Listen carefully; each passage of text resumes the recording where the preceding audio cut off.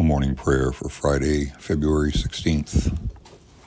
Holy One, yours is the treasure we seek, the treasure of eternal wealth and happiness, the treasure outside of time that does not rust, decay, or can be stolen.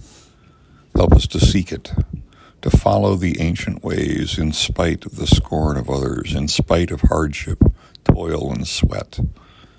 Let us follow you and trust that you will lead us there, even though our path may seem to wander and take us places we would rather not go. Lead us to the treasure of wisdom, so that we can tuck it into our shirts, hold it fast to our breast, and let it become part of ourselves. Amen.